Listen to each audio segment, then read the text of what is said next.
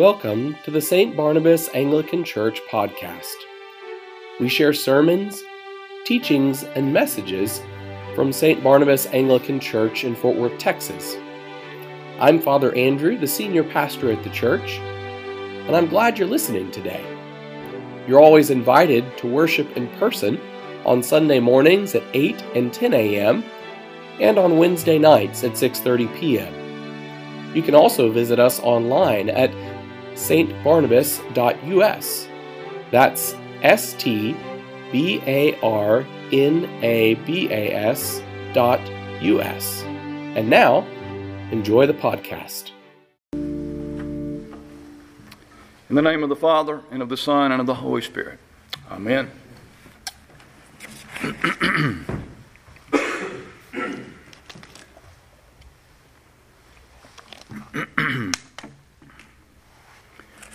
Our gospel reading today about Lazarus being raised from the dead is filled with rich theology and countless sermon topics. But in light of the pandemic in our world today, I was struck by two relevant topics found in this passage that many are dealing with on this very day. And that is waiting and weeping. Waiting and weeping. Today our world is fearfully waiting for this pandemic to pass and for life to return to normal, whatever that might now look like. And while we're waiting, many are weeping. Some are weeping over cancellations.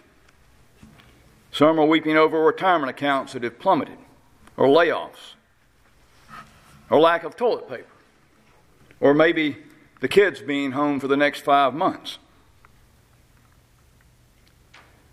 But some are weeping for friends, for co-workers, and for loved ones who are sick and are dying at this very moment. This entire world is now waiting and weeping through this pandemic. So this morning I want to look at these two topics. Let's first take a look at the waiting, as seen in this passage before us this morning. The waiting. The story began with a message sent by Lazarus' sister to Jesus. It said, "Lord, he whom you love is ill." They didn't even have to say who it was. They were close friends, and they knew that Jesus would know exactly who they were talking about, which makes what happens next even harder to understand. And that is that Jesus waits. He doesn't seem alarmed by the information that his dear friend was ill. It seems as if he downplays the seriousness of the illness. And we have all heard much about that in recent days. But Jesus did say, this sickness is not to death, but for the glory of God, that God's Son may be glorified by it. Now those words wouldn't have made Lazarus or his sister feel any better. In fact, it almost sounds as if Jesus is saying, well, Lazarus is sick, but so what? It's no big deal. It's just something that God will use for his glory. And then Jesus waits 2 full days before beginning the journey to Bethany. That seems rather strange behavior to us. How could Jesus be so callous? How could he jump into theology about the illness of a dear friend? And why does Jesus wait for 2 days? Well, I can't offer any real good answers to those questions. Theologians and scholars have speculated about why he waited. But at some point they must finally conclude that John doesn't really say exactly why Jesus waited. However, the reasons for waiting, Martha and Mary didn't appreciate Jesus' attitude or his delay. They thought him to be the kind of friend who would drop everything and come and stand with them in their moment of pain. They didn't want a theology lesson. They wanted someone to suffer with them and comfort them in their moment of need. But Jesus didn't stop this time immediately and respond to their call. He didn't rush to the bedside of his sick friend or ate his sisters. In fact, verse 6 reveals that when he heard this, that Lazarus was ill, he stayed 2 days longer in the place where they were. And that really seems rather odd and somewhat out of character. Each sister in turn then rebukes Jesus for his tardiness. They wanted to be kind to Jesus, but they just couldn't restrain their emotions in a moment of pain. They both blurted out identical words, in fact. Lord, if you would have been here, my brother wouldn't have died. In fact, it almost seems that they had both rehearsed what they would say to Jesus if and when he finally appeared. And while I or no one can really explain why Jesus waits, all of us can identify with the waiting of Martha and Mary, can't we? How many times have we waited like they did? How many times have you asked, why isn't Jesus here? Or why doesn't God hurry up and do something? Or where are you right now, Jesus? And I wonder how many have asked where God is in recent weeks through this pandemic. We hear Martha and Mary's pain, and we fully understand it, because in many of our homes and lives, Lazarus has died also. For some, it may not be the literal death of a loved one, but it might be the death of a dream, the death of a job, or the death of hope. So where has Lazarus died in your world? Where has Jesus disappointed you?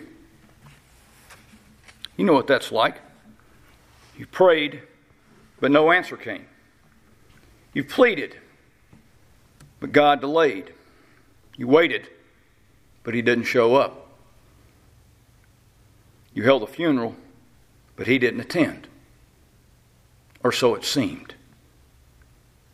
Where are you waiting for God to show up and be God for you this day? Friends, we don't know why Jesus waits. And we don't know why God waits. And no theology or explanation can satisfy us, any of us, while we're waiting. And wait, we do.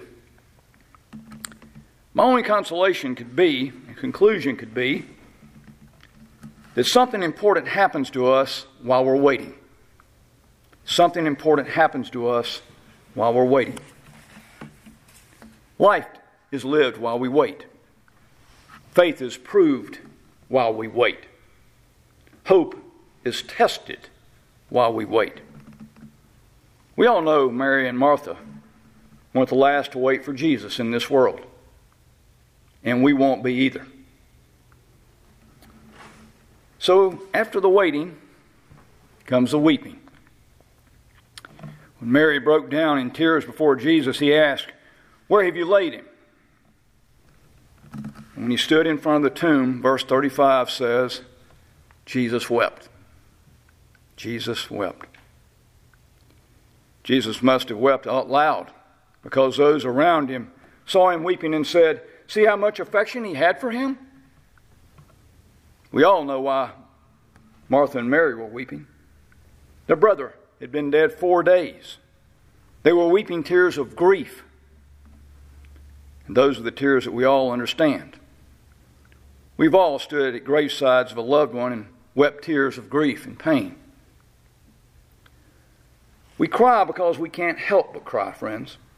Our emotions take over our bodies and the tear ducts open and our tears just flow down anytime we experience great pain, grief, or loss. But what's revealed in this shortest verse in the Bible before us today? The verse, Jesus wept. Why did Jesus cry? Well, there have certainly been no shortage of answers to that question.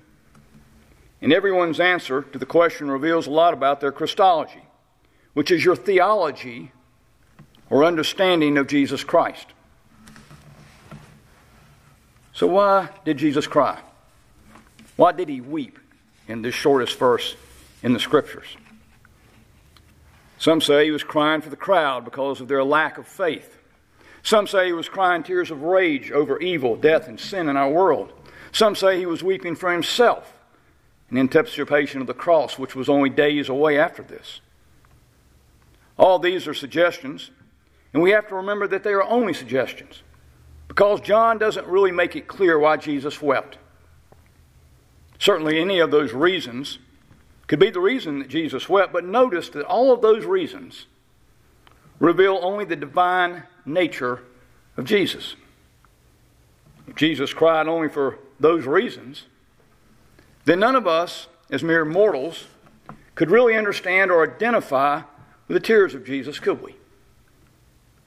If those were the only reason Jesus was crying, then he is far from being like us, and he wouldn't be a high priest that we could identify with, as the writer of Hebrews says.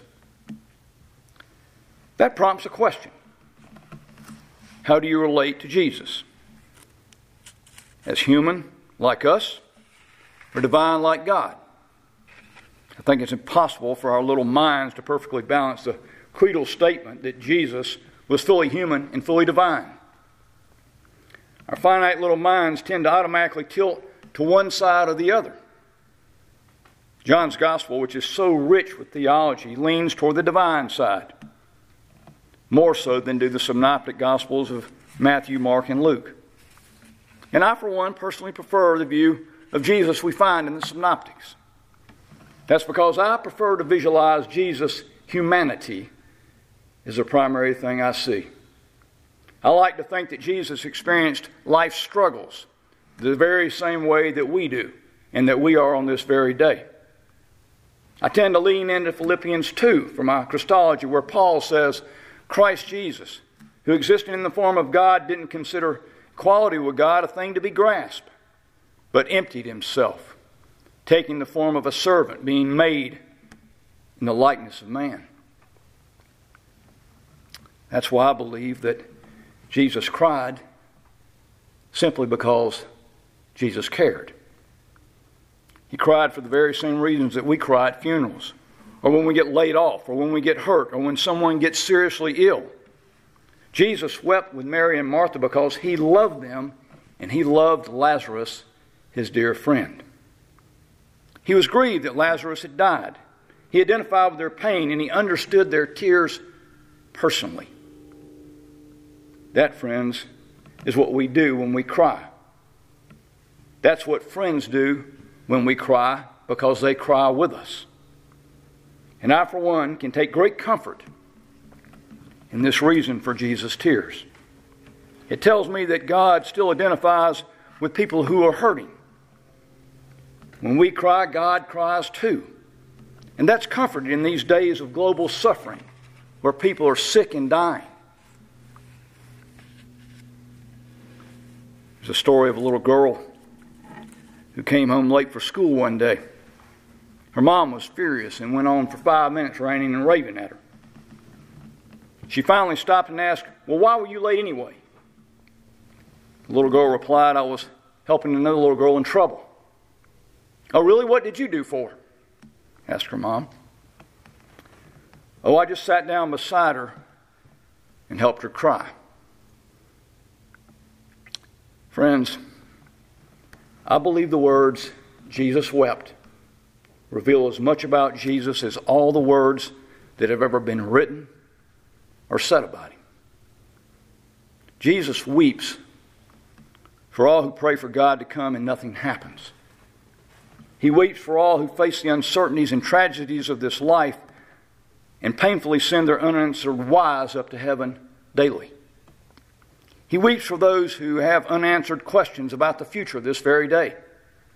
He weeps for those who don't walk quietly toward death's dark door. He weeps for those who pray for miracles but never see them happen on this side. That, friends, isn't a picture of a God who is immovable or who is unemotional, who is uninvolved in our lives. That's a picture of a God with a weeping heart. That's a picture of a Lord of this universe with tears in his eyes. It's crucial for me to believe that Jesus understands what life is like for us. He knows today how it grieves us as clergy to be separated from you this morning. He knows our temptations. He knows what it's like to be fully human, just like us, yet without sin.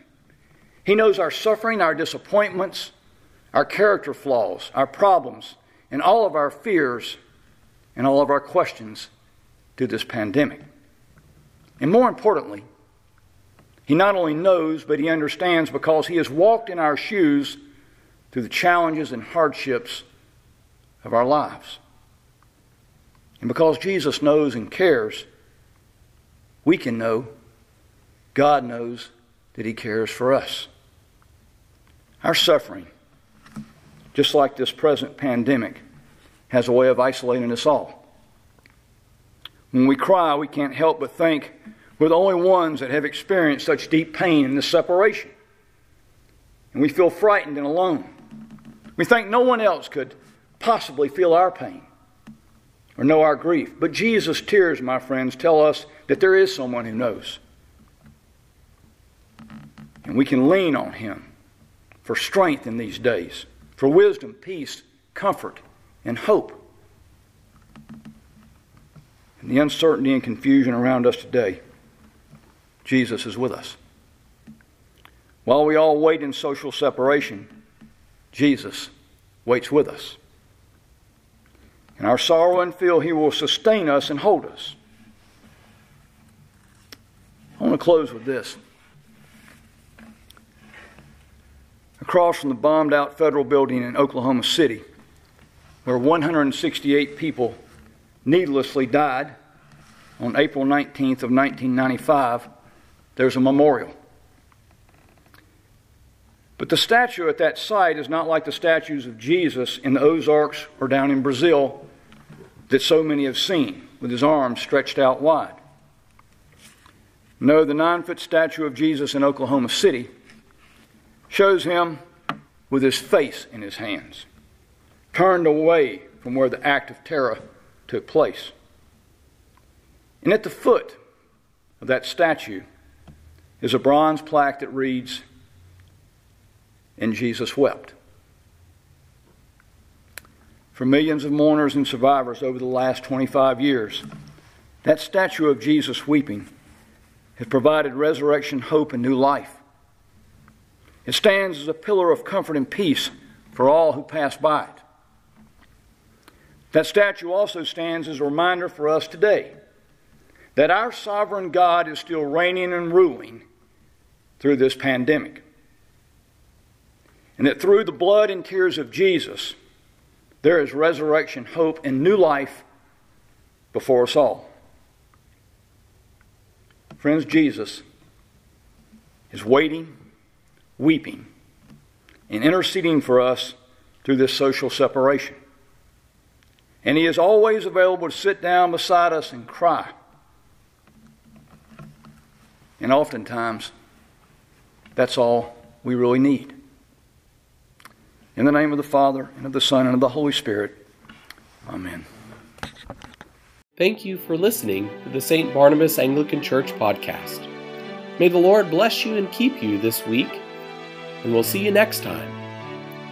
This episode of the St. Barnabas Anglican Church podcast is copyright 2020, St. Barnabas Anglican Church in Fort Worth, Texas, all rights reserved.